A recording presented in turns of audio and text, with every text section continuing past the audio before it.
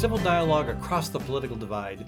This is Ed Fallon, your host, and we are coming to you from the heart of America's heartland. That would be Des Moines, Iowa. And remember, what you hear on this program, you won't hear on the corporate-owned stations. So please support our alternative to the right-wing shock jocks by becoming a monthly sponsor. We need to recruit one new sponsor each week, folks, and let it be you this week. Please, think about it. Last week, thanks to John Davis for being our newest monthly sponsor. And thanks to the local businesses who help sponsor this program as well, including Gateway Marketing Cafe.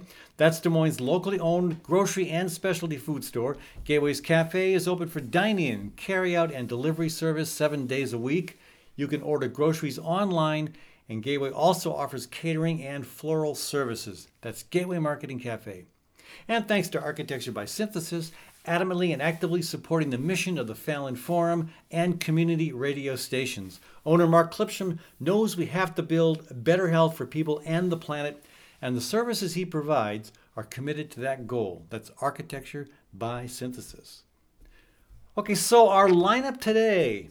Later in the program, Ron Rosmann is going to join Kathy Byrnes to talk about the CO2 pipeline from a farmer's perspective in western Iowa, and a farmer who also thinks that maybe it's time we ought to consider moving beyond corn. Interesting conversation.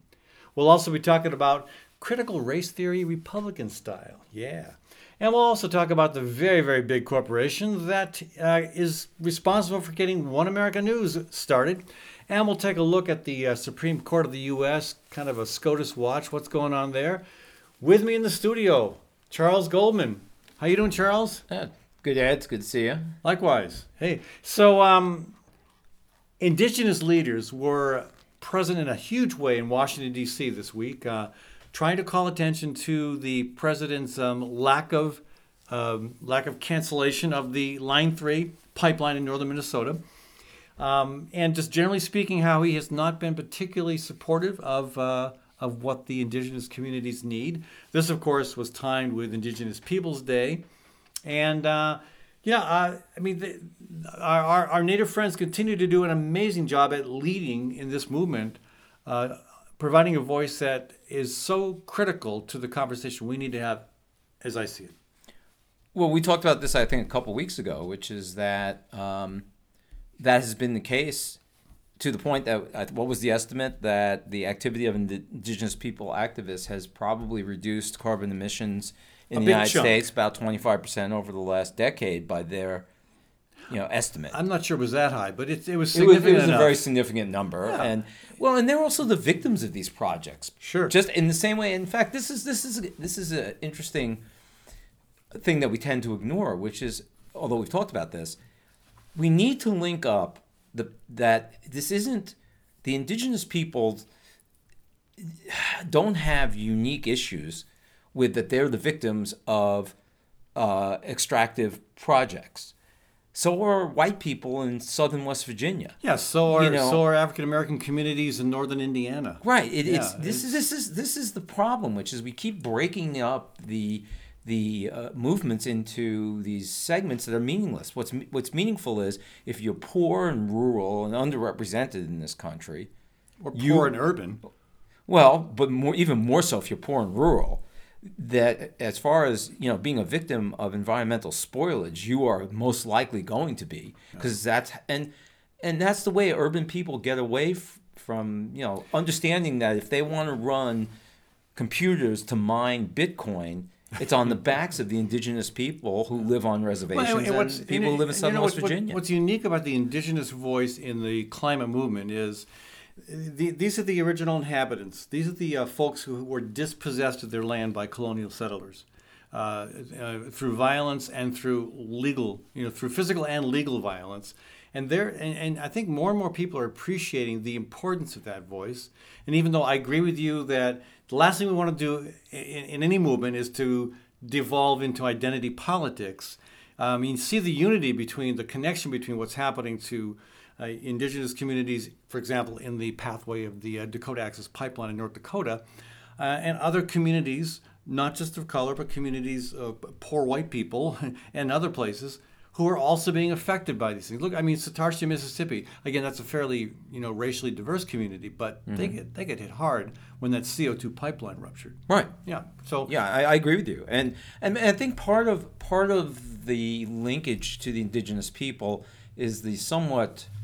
Well, it's the presumed environmentalism of the indigenous people who were here. Well, I mean, you can, which is somewhat true and somewhat not true. It's very much true. I mean, no, it really isn't. When you can live on the land for tens of thousands of years and not destroy it, but there were large civilizations of indigenous people that disappeared either from bad luck, possibly disease, or from environmental spoilage. But nevertheless, I agree with you. It's the same thing when you see on reservation land, the pride that the men and women who served in the American military have for their service to a country that has not treated them very well. No. But what you're also bringing out is that our treatment of indigenous people in this country, and it's manifest in many ways, is simply a reflection of the colonialism and the imperialism of America as it's externally applied, but it's been internally applied in the same way. Yeah, so but back to what happened in Washington, D.C. I mean, it was significant. This was a big demonstration. It wasn't just a one and out. They were there, I think for a week or something. Mostly for a week, yeah. Right. For Columbus Day week. Right. Or better yet, Indigenous Peoples Day week. Right. There were civil disobedience actions, which numerous Native leaders were arrested. I'm intrigued by the tension between Indigenous Peoples Day and Columbus Day, and this is a battle that Columbus is losing. He's losing. I mean, there are cities and states all over the country that are just ditching Columbus Day and I'm very happy about that. I think Columbus was a schmuck, but here's the spot for me. Italians. That is a community. They're doing fine just now, but they were sure oppressed. There was a mass lynching, in fact. 11 Italian Americans, back in New Orleans in 1891. That's kind of what prompted the holiday, the move toward the holiday. I mean, it wasn't until decades later that it was established. Right. But Italian Americans. This is a little known fact. Italian Americans were the second largest ethnic group to be lynched in the U.S. I mean, probably way behind African Americans. But so there's a history there of Italian Americans being discriminated against. So why is it a federal holiday? We don't celebrate a federal holiday for the burning of Tulsa's Wall Street. Right. I know. I know. It's a good question. Why? Well, it's a federal holiday because our country felt so bad about what happened to these Italians in New Orleans. And again, there was plenty of Italian discrimination, just as there was Irish discrimination, and before that, German discrimination. It just seems like every group has had their turn at being termed the other in the United States and been oppressed in some way. Right. So I'm not sure Italian Americans it's unique. I would agree with that. I think it's once you've given somebody something, it's hard to take it away. We've given them a holiday. Let's not take it away, but let's replace it with somebody we can all love, like Mother Frances Xavier Cabrini. She was with the Sisters of the Sacred Heart, and she was from Italy. Became a nun, came to the U.S., settled in Colorado, and became a mentor to what she put up shelter. She did all sorts of ministry to Italian immigrants who were discriminated against, who were poor, who were struggling, and she became a saint actually because I always love this about the Catholic churches. She became a saint because they verified after her death that she was responsible for 4 miracles. So hey, let's make Mother Frances Xavier Cabrini holiday to replace Columbus Day. Don't put it on the same day as Indigenous Peoples Day. Let that go forward. That's great. Let it go forward. Mm-hmm. But don't leave the Italians behind. They had their significant period of oppression, violence, discrimination. Let's recognize that. But replace get Columbus out of there. Put a decent Italian in there. Well, so how do you feel about it being in many places now termed Indigenous Peoples Day? I like that. That's great. Let's do that. But find a different day, to make Mother Frances Xavier Cabrini Day. Well, when you were looking up your history of Columbus Day, why exactly did they choose Columbus? He didn't even He didn't even physically set foot on mainland United States. Yeah. He never left the Caribbean, where he was enslaving. That's a really good question. Enslaving the people and trying to extract the gold. I know, just doing horrible things. Yeah, but I don't know. I'm not sure about that. It's a really good question. Why did they settle on Columbus and not Joe DiMaggio, for example? Well, we know why, because the Red Sox fans would definitely. Okay, maybe that was it. Yeah. But come on, I mean, this is Mother Cabrini Day. I love that.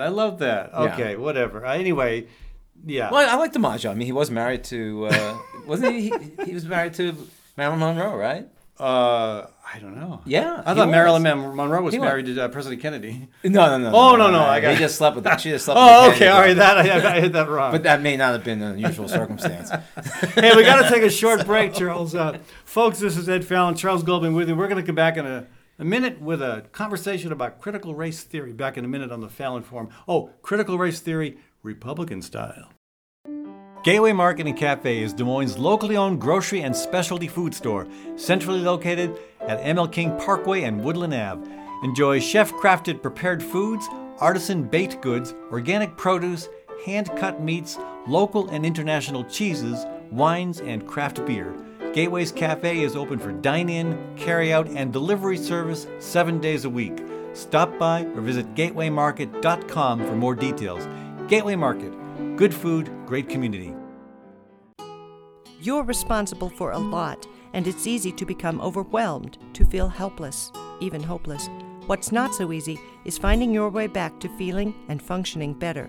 Psychiatrist Dr. David Drake helps individuals and couples throughout Iowa with the convenience and privacy of televideo counseling. Dr. Drake also prescribes medication when needed, and his services are offered on a self-pay basis. If you need help, don't delay. Contact Dr. Drake at daviddrakefamilypsychiatry.com.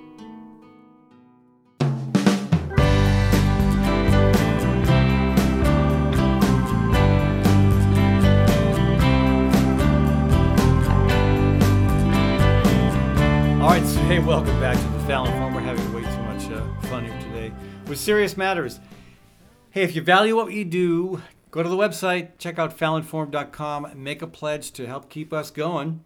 And thanks to the local businesses that help sponsor this program, including Groovy Goods. That's Des Moines' one-stop hippie shop where everyone is welcome and no one is judged. Groovy Goods is a tribe brought together by peace, love, and rock and roll. Learn more at groovy-goods.com or stop in at 23rd and University in Des Moines. Thanks also to psychiatrist Dr. David Drake. If you live in Iowa, wherever you live in Iowa, Dr. Drake can help through the convenience and privacy of televideo counseling offered on a self-paid basis. Contact daviddrakefamilypsychiatry.com. All right, Charles, I want to start by just reading a quote from Nikki Haley, former governor of South Carolina, former UN ambassador under Donald Trump, former critic of Donald Trump, but apparently things have changed. And she said recently at the one of the big Ronald Reagan speech events there that happened last week, I think it was, quote, "A large portion of our people are plagued by self-doubt or even by hatred of America. It's a pandemic much more damaging than any virus." I don't know. You could have asked me who said that, and I wouldn't have been able to guess. Well, this is part of the if you want to talk about a disinformation campaign, let's not talk about the vaccine for COVID. Let's talk about critical race theory as espoused by every one of the Republicans. You know, for once, I wish we, instead of asking fawning questions showing no knowledge of the subject whatsoever, I wish the reporters would ask Ted Cruz, perhaps, or Josh Hawley, who were both well-educated, Ivy League educated. I think Hawley went to, 2 Ivy League schools? 3?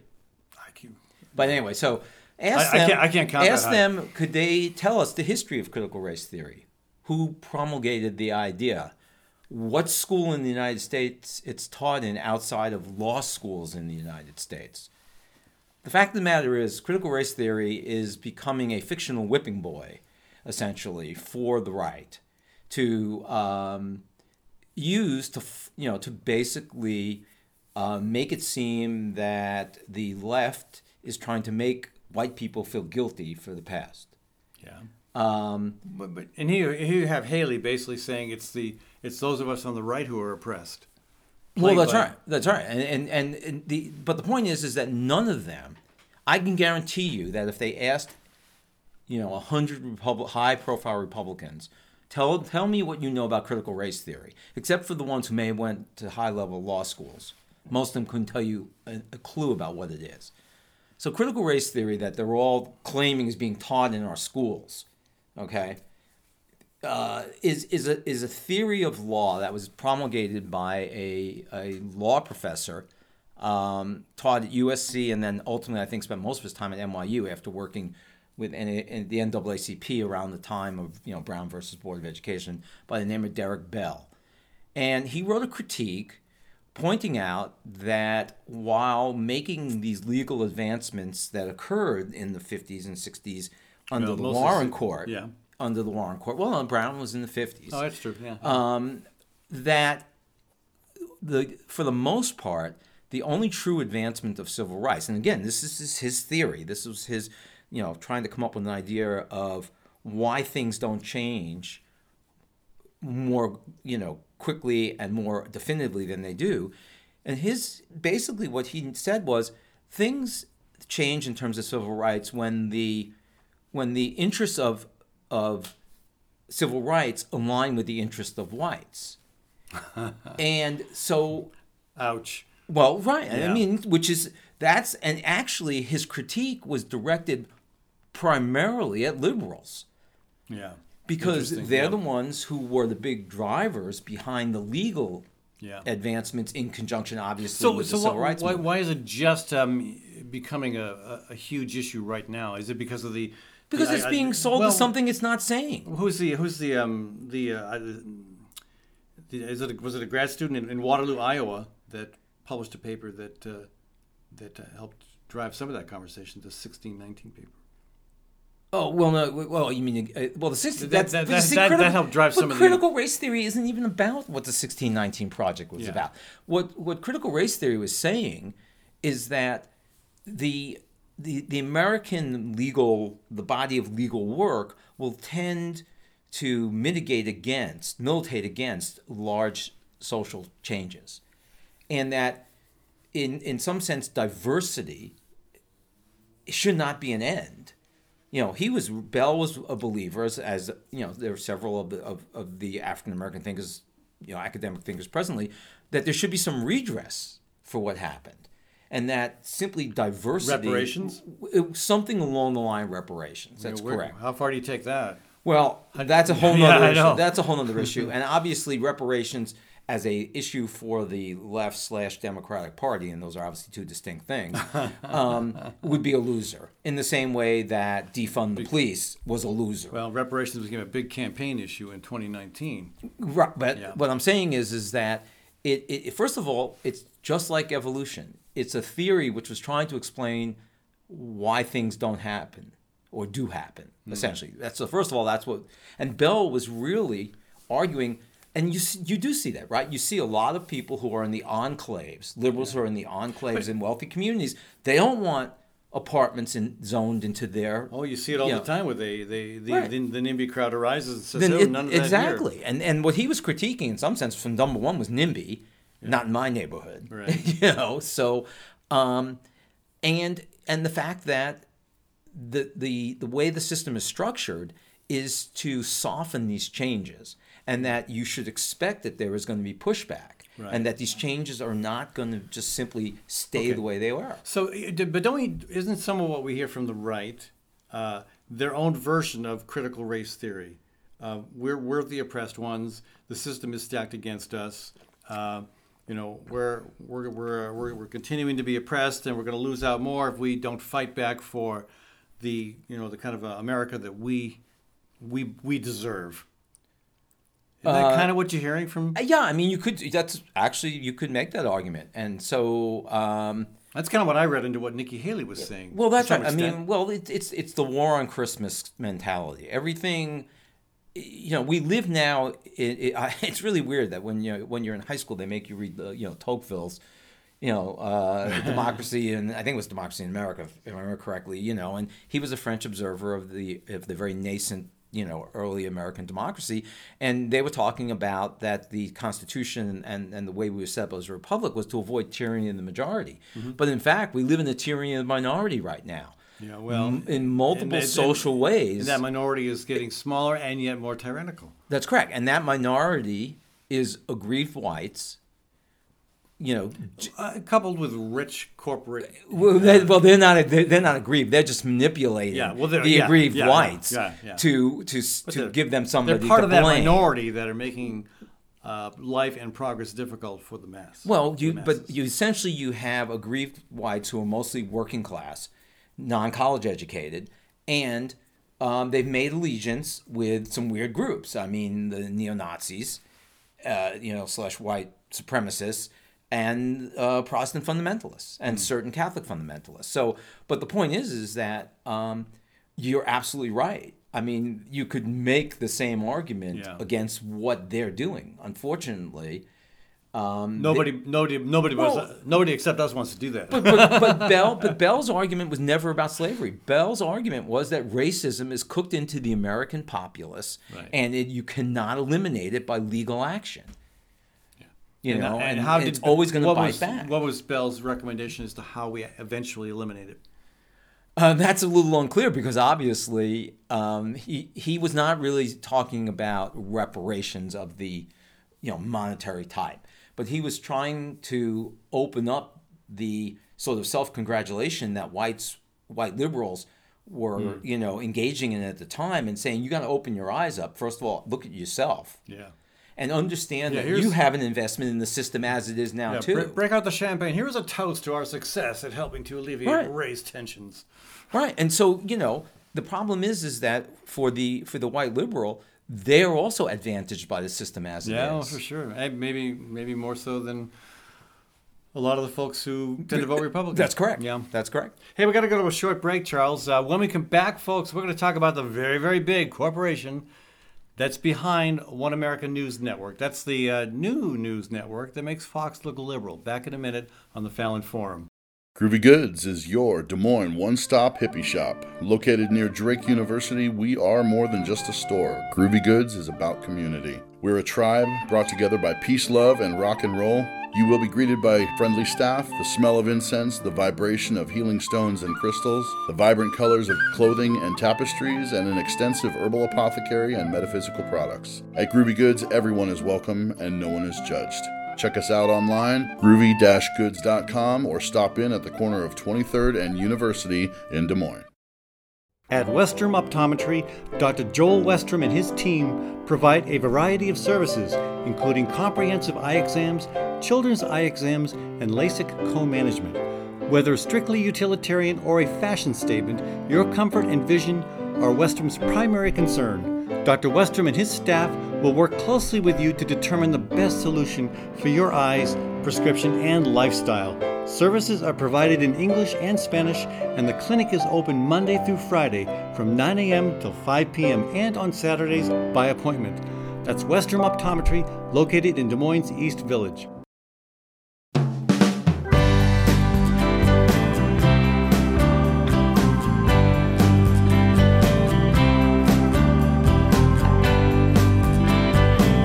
Happy fall, folks, and glad to have you on the program with us today. You can support this alternative to the right-wing shock jocks by becoming a monthly sponsor or making a donation. Check out the Fallon Forum website. That's fallonforum.com. And, of course, thanks to the local businesses and nonprofits who help make this program possible, including Bold, Iowa, building rural-urban coalitions to address climate change and to push back against the misuse of eminent domain. Learn more at boldiowa.com. And thanks also to Birds and Bees Urban Farm, offering classes on how to turn your yard into dinner. Get information about classes, workshops, and farm tours at birdsbeesurbanfarm.org. All right, so, One America News Network kind of popped up last year when Fox became too liberal for a lot of the folks on the far right, including Donald Trump. He's not a fan of Fox anymore, I guess. Well, One America News popped up. And so did Newsmax. But we'll talk about One America News Network because some information has come to light that I think is fascinating. AT&T, that's the largest telecom provider in the U.S., they have been exposed as the financial backer for One America News.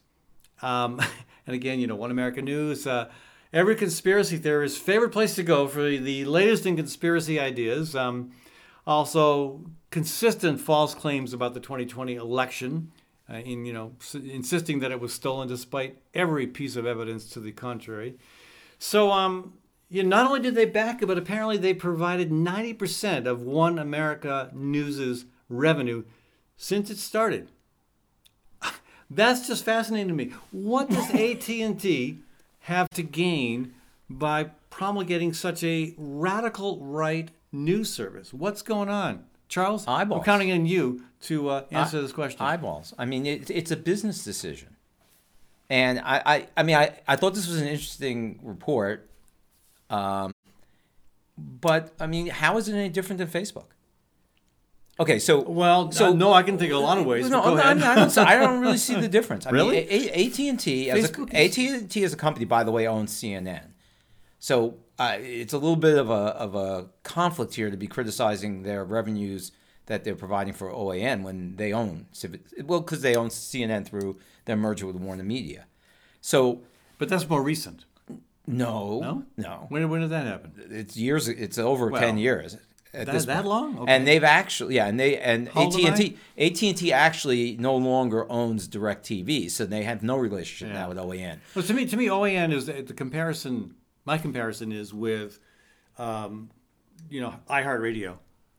You've got. I mean, there's. Well, no, the radical. It's about ears there. It's about eyeballs with OAN. That's correct. That's all it is. I mean, they own DirecTV. DirecTV pays OAN to be on DirecTV. The only part of it that is worrying, well, first of all, it says how little advertisers are interested in being on OAN, that they have no advertising revenue. All their revenue is from the subscriber fees from DirecTV. Well, that's the 90%. Yeah. The revenues are money that's being paid as subscriber fees by DirecTV. So they essentially have no advertising. What I also thought was pretty fascinating is that the other thing that they were hawking, this guy Robert Herring, who's the founder and CEO of OAN, the other thing that he was hawking to DirecTV was a show about the super rich. Yeah. Okay.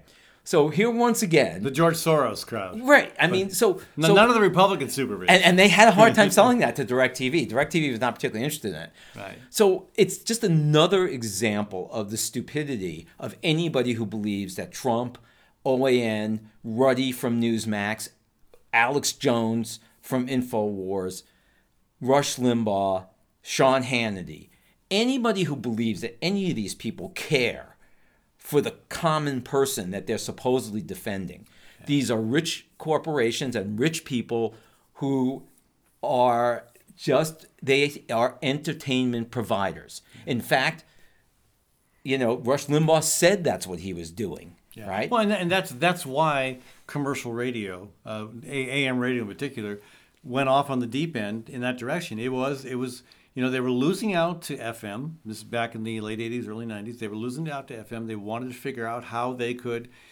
remain a viable business model, and that was it. Let's capture the ears that are dissatisfied. Let's give them something to listen to. Because that's what sells. It's the same thing as what came out with the Facebook revelations. Conflict sells. Bad news sells. People don't tune in to hear that things are getting incrementally better in certain ways. All they want to hear is bad news and death and mayhem. That's what sells. So Charles, let's give it to them. Right, that's the appeal of OAN, and so AT&T saw OAN as in basically a way of making money because Fox was becoming a little bit too milquetoast for the real radicals on the right, and so OAN and Newsmax fill the void. But it's because you always, I mean, look at Hollywood. The envelope is always being pushed further and further. More crazy dramatic stuff happening. Bigger superheroes, bigger villains, crazier plots. There's always stuff that keeps getting edgier and edgier. And And when you have to push expectations beyond that. And I guess what you're saying is Murdoch with Fox wasn't willing to do that. And so AT&T said, well, we have an idea. Well, what happened was Let's go with One American First of all, News. AT&T is not a monolithic entity. What happened was, according to what was reported by Reuters and The Guardian, was that a marketing director at AT&T approached Herring Sr. And said, "What do you think of this?" Essentially, it's little more than reality TV. I mean, what's reality TV? All these shows that people watch, The Housewives and all these other shows. Yeah. They think that they're unscripted. Well, first of all, they're scripted. Yeah. Wait. Survivor is scripted? I'm not sure about Survivor. Oh. Okay. Well, yeah, it's scripted. There's Come definitely on, there's definitely a scripting element. They'd all be dead by now. All reality shows, right? But the point is that it's sort of a reality show, and a marketing person said, "Hey, what do you think of this idea? Because you have a stupid idea to bring us a show about the super rich. It's not really the time that people are that interested in. It's not Robin Leach's time, like from 30 years ago. And a marketing director said, "How about this?" And so, in fact, it's kind of like the libel trial against what's his name? Not Sean Hannity, the other one who's on the more despicable one on Fox. I'm always blanking his name. Oh, Tucker Carlson. Tucker Carlson. Yeah. Carlson defended himself in a libel suit by saying nobody could possibly believe the things I'm saying, and he won. He won. That is an awesome defense. Right, he won that. He won that suit. I'd forgotten that. So yes. I mean, the news has become part of the entertainment divisions. Yeah, but unfortunately, it may be entertainment to the people promulgating it and to the folks making money off it, but it's causing real world damage. Absolutely, it's causing so much damage, and that's what's so craven about it, and that's why So they're trying to hold Mark Zuckerberg and Facebook accountable and Instagram. Why not also hold OAN? iHeartRadio. Why not start holding these media? These talking heads accountable as well. They're doing real damage. I mean, how many of these mass shootings are because some individual who happen to have a lot of guns, because it's easy to get guns, heard something on Rush Limbaugh that made him, always a man, almost always, go out and do these terrible things? Why are those outlets not being held accountable? Well, it's interesting you say that, because I'm for freedom of speech, but this is going too far.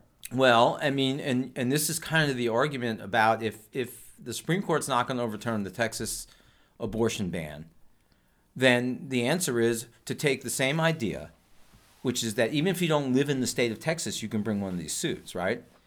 So that's exactly what you should say.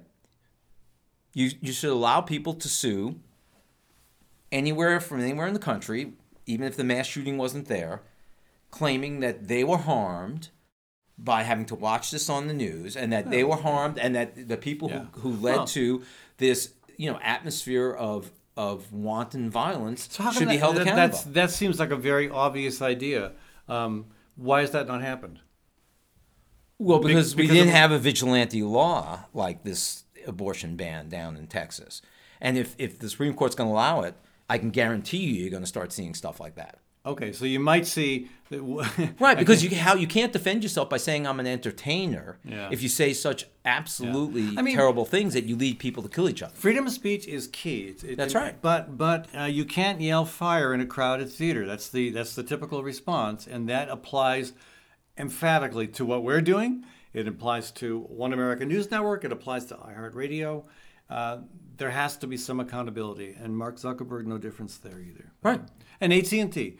So Charles, maybe when we get done with this program today, we'll discuss our lawsuit against AT&T for enabling OAN and so much hardship that has come out of that. Just to point out about AT&T, according to OpenSecrets.org, actually the contributions they aggregate, to the political parties are about 60-40 Democrat.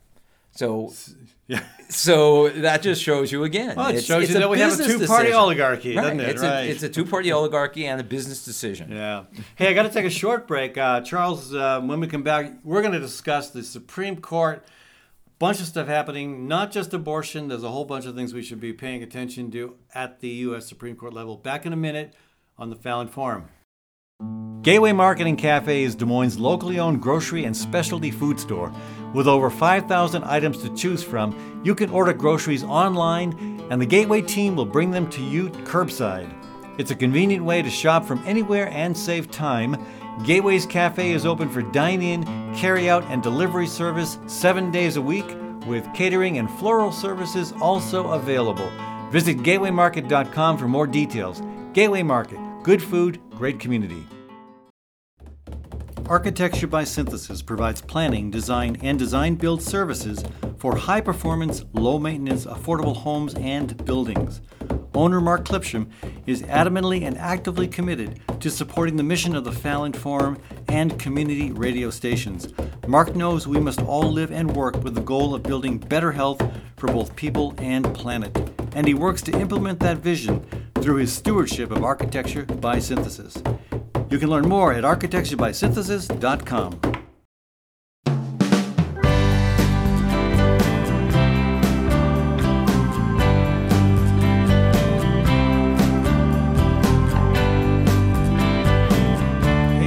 Back to the program, folks. Ed Fallon with you here with Dr. Charles Goldman in the studio. Thanks to our local business partners, Western Optometry, located in Des Moines East Village. Dr. Joel Westerman and his staff are fluent in English and Spanish, and the clinic is open Monday through Friday from 9 a.m. until 5 p.m. and on Saturdays by appointment. That's Western Optometry. Thanks also to Story County Veterinary Clinic, where Dr. Kim Holding has been caring for all creatures, great and small, for over 30 years. Our cat loves her, our chickens love her, and you can learn more at Story County Veterinary Clinic's Facebook page or by calling Dr. Holding at 515-232-8766. So, we talk about the U.S. Supreme Court here from time to time with Charles Goldman, sometimes with Joseph Glazebrook. And there's a lot of attention being paid right now to the abortion case, but there's a lot more happening. Well, there's probably as well. two. There's going to be the one coming out of Mississippi, which we know is on the docket, but presumably they're also going to rule again on the Texas law. Yeah, and I know we want to talk about other things today, but real quick, how do you see that going? What's your best take on that, Charles? Upholding the Mississippi law. Which is unfortunate for those of us who believe in freedom. Yeah, and I suspect they're going to have to overturn the Texas law because of the precedent it sets in terms of other things that can be brought under that kind of vigilante court justice. Like us suing One American News Network. Exactly. I mean, but why is that necessarily a logical extension? Because the argument is it's a constitutionally protected right. And you're essentially undermining it by saying that the state is cut out of the enforcement of that protected right by the use of these vigilantes and rewarding people. So even though you've got a Supreme Court majority that is anti-choice, they're likely to rule against their own personal preference there out of fear about what doors it might open. Well, what kind of Pandora's box in spite of what the justices say, they are also Republican operatives. And three of them certainly have a history of being that, if not four. And they're not going to want their party going into the midterms and then the presidential election having supported such a Byzantine, restriction using the heartbeat, which there is no heartbeat at 6 weeks because there is no heart. There's simply a bunch of cells that speaking are. As a doctor now. As a doctor, there is no heart, and they're not going to want them to have that hung around the Republican Party's neck. Yeah. But the Mississippi law seems, okay enough that they'll probably just chip away at Roe v. Wade with that. And there, I would assume that at least that three, probably again, I think probably a majority, maybe six. Would support overturning, in the privacy of their own, living rooms. They're probably cheering on the possible end of Roe v. Wade. Well, some of them feel it's just bad law. I mean, unfortunately, they do the same thing because they make up law too. They made up the right to self-defense as the reason for the Second Amendment. And let's actually talk about that, because there are some gun. Yeah, there is a ownership gun of- case on. This Yeah. is, and if you don't mind, I'm just going to turn this over. It's New York State Rifle and Pistol Association versus Bruin. And essentially in New York State, which has fairly strict gun laws in comparison, obviously, to the South or some other places, including Iowa, you still do have to prove a purpose for having a gun permit that allows you to carry a gun outside your house. The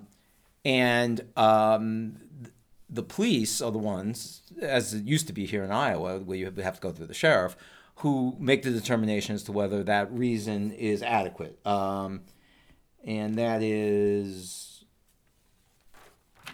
Okay. I'm trying to remember but basically you have to have a compelling interest to get that. Okay. And so they are trying to basically say, in this case, that, and of course it's supported by the usual NRA associated interests, that it's an infringement under the Second Amendment to have any kind of restriction, any kind of licensing, any kind of permitting. I would think that police and law enforcement agencies, representatives, lobbyists would be dead set against that change. Well, I've never understood the police going, so full bore for, unfettered Second Amendment rights. They're the ones who are more often on the end of, on the other end of those guns. And, I don't know what it's like to drive down Highway 80 here, and it's 4:00 in the morning, and you're stopping the car by yourself, if you're Iowa State Patrol, and you don't know at this point in this country, being there's 350 million guns out there, what are you confronting any? It's not. It's horrible what goes on in this country. Yeah. But anyway, so they're gonna try essentially to get rid of all permitting through this case. And unfortunately, there is a amicus brief in this case from a group of public defenders brought on behalf of mostly clients who are clients of color, claiming that they want the permitting process in New York, changed because the police are using it as a way of keeping guns out of their hands. Oh. Yeah, that's going to give them cover. That's a race going to the bottom. That's going to give the justices cover to say that this is a Second Amendment issue. Now, the irony, of course, with this is that the Republican court members all claim to be originalists, that they're interpreting what the founders really meant.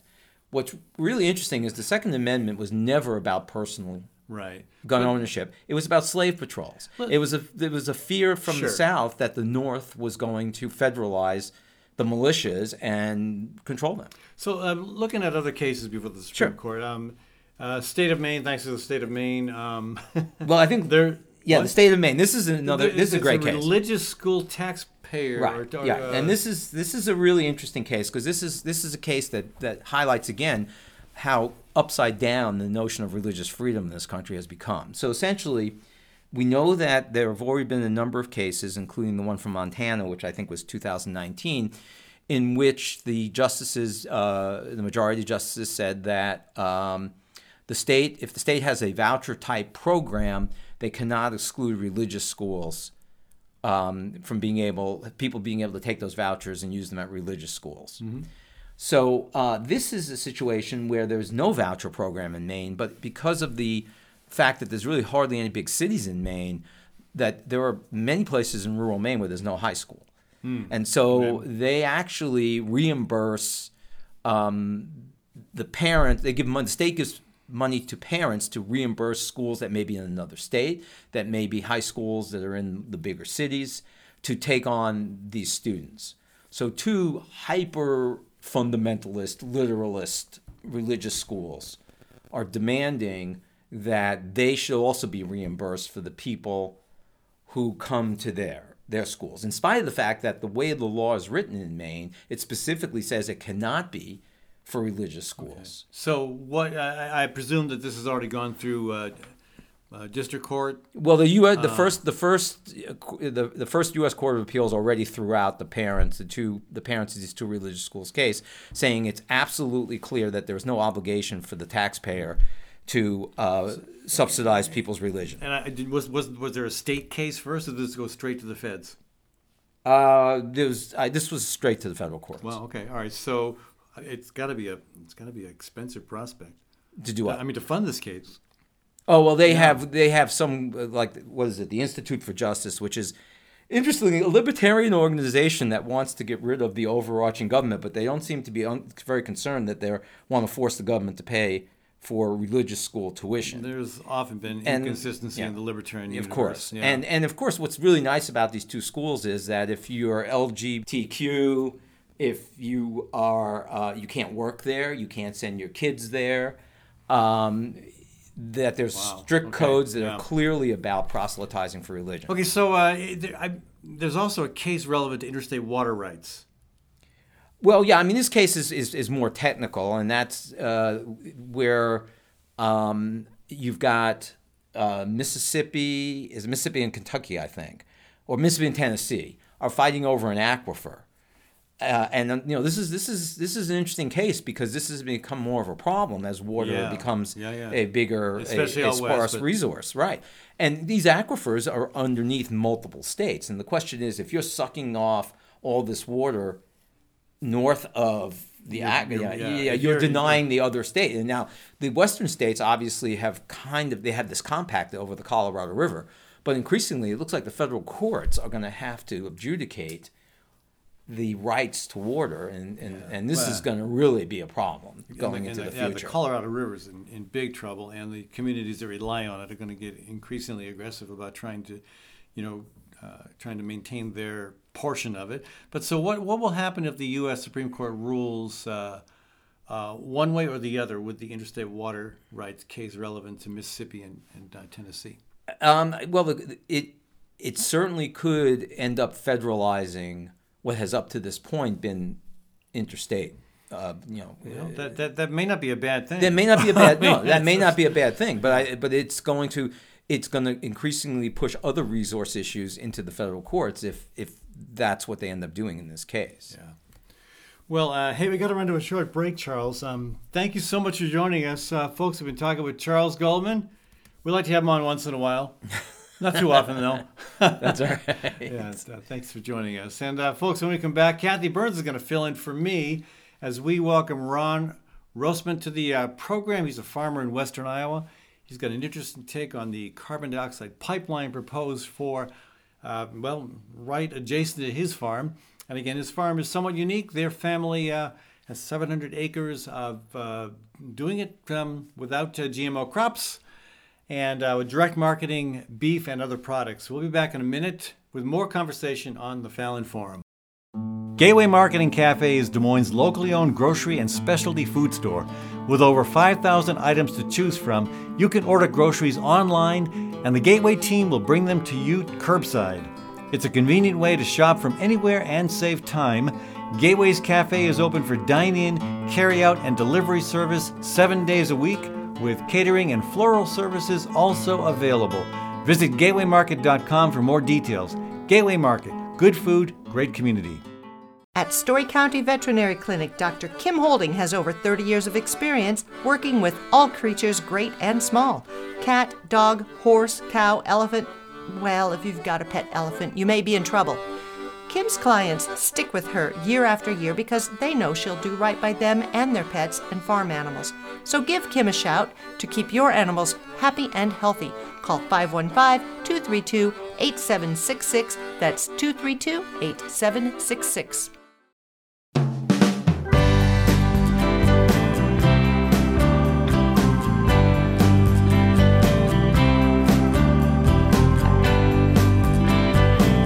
Welcome back to the program. Kathy Byrnes here, filling in for Ed Fallon.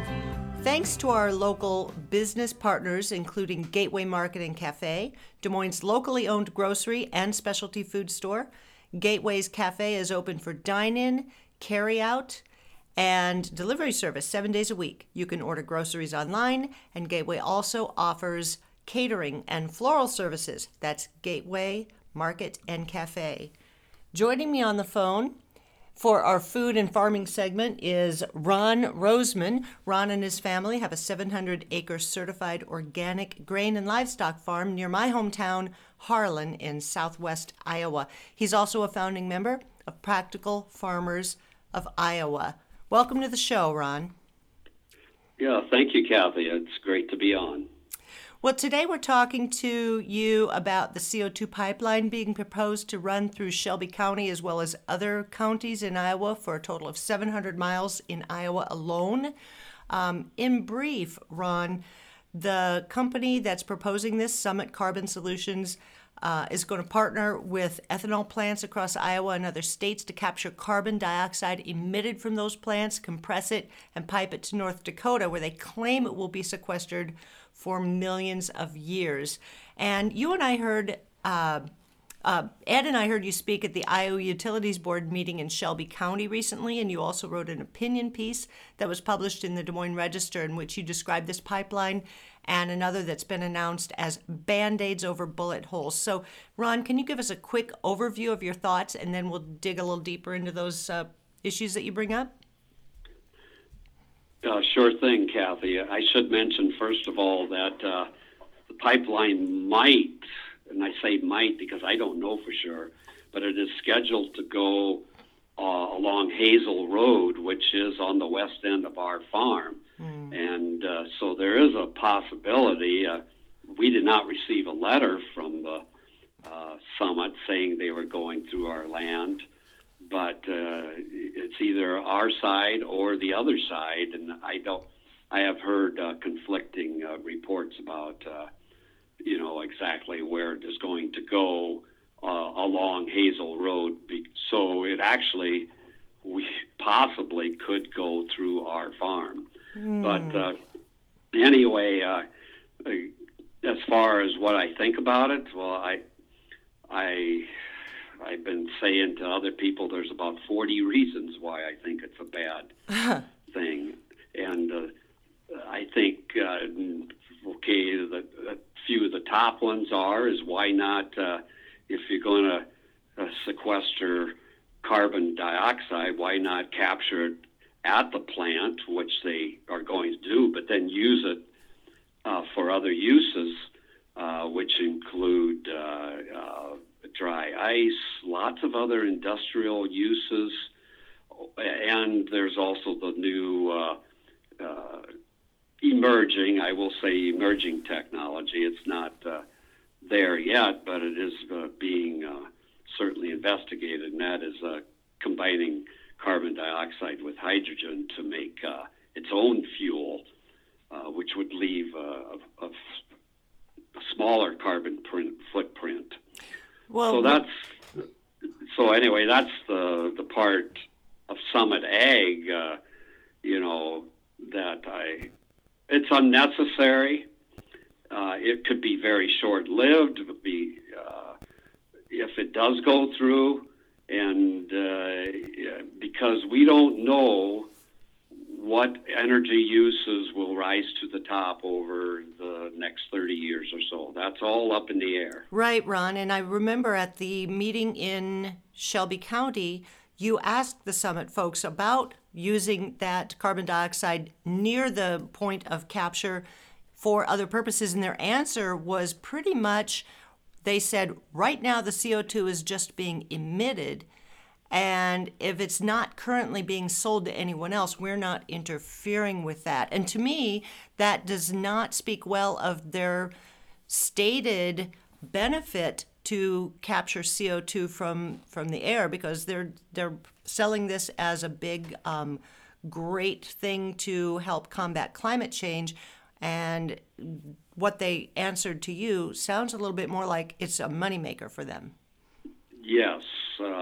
It is a moneymaker, and the Biden administration has, one of its goals is to have reduce carbon down to net zero in terms of how much energy you put in versus how much you get out and use, and where ethanol, because the CO2 is just simply being emitted, they want to, at the fermentation process, capture that carbon dioxide and then pump it all the way up from the 31 different ethanol refineries here in the the Midwest in general, and then stick it in the ground, which there's two things about that bother me. One is it's going to take a lot of energy to pump that up there. How much CO2 is going to be given off in that energy process? And another unknown is there's no guarantee that carbon dioxide will stay in the ground. That's right. At one of the previous meetings that Ed and I attended, maybe it was Kossuth County, I directly asked the summit representatives about how much CO2 would be emitted in manufacturing the pipe itself, constructing the pipeline, and pressurizing that CO2 to continue to pump it up to North Dakota. And they said they did not know how much CO2 would be emitted in that process. They hadn't done the math on that. They could just say that it would be vastly lower than the amount that they're going to capture. And I just didn't think that was quite good business practice. Oh, I agree with you totally. And one of the things that lay people are certainly beginning, such as ourselves, I'm not an engineer, I'm a farmer. But one of the things we are finding out is that you have to answer from a business standpoint and if you're 100% being truthful about CO2 and energy, is you have to do what they call life cycle analysis of all the energy that goes into producing a crop or a fuel, everything, the transportation aspects, the production aspects. If you're for biofuels, it's one of the problems with corn is that farmers use so much pesticides and so much fertilizer, and those are extremely huge users of energy, and they emit their own carbon dioxide, or in the case of nitrogen, it emits nitrous oxide because of overuse and leaching. That nitrous oxide is 300 times worse, more powerful than CO2 as a greenhouse gas. And that's something non-farmers or lay people don't understand. It's never emphasized, of course, in the biofuels industry, right, because they, kind of want that downplayed. Well, Ron, in my mind. You stated in your editorial in the Des Moines Register, this is a quote from you, "I know it is not popular for an Iowa farmer to be critical of ethanol, but it is just not efficient enough in its carbon dioxide life cycle analysis to compete with the other emerging renewable fuels on the horizon." Ron, have you been supported or criticized, or perhaps both, for your views about corn production? Not to my face. I've been supported, yes, but not criticized. Okay. Well, I had a nice friendly discussion with a gentleman in Harlan who, let me say that I'm not against all ethanol coming from corn. I realize that it's going to, at this time in our where we're at with energy, it's going to take all kinds of different sources of energy to get to where we need to be down the road. Some ethanol has a use, especially in aviation fuels, where it really shines, to my knowledge. My beef isn't so much with the ethanol itself, it's with how it's produced. Because we put all our emphasis on growing corn, and 40% of it goes for fuel, not food, and the fact that we use so many pesticides and so much fertilizer, and there are all these other effects of our monoculture system of only corn and soybeans that factor into all this. And if we had what I'm saying is if we had a more diverse crops with much more emphasis on diversity of crops. There's all kinds of really wonderful crops coming along, like hemp, for instance, like the hybrid rye that I mentioned in my presentation. So it's how it's produced. Well, I can back that statement up with some sound science. Oh, yeah. And this is Iowa State agronomy science.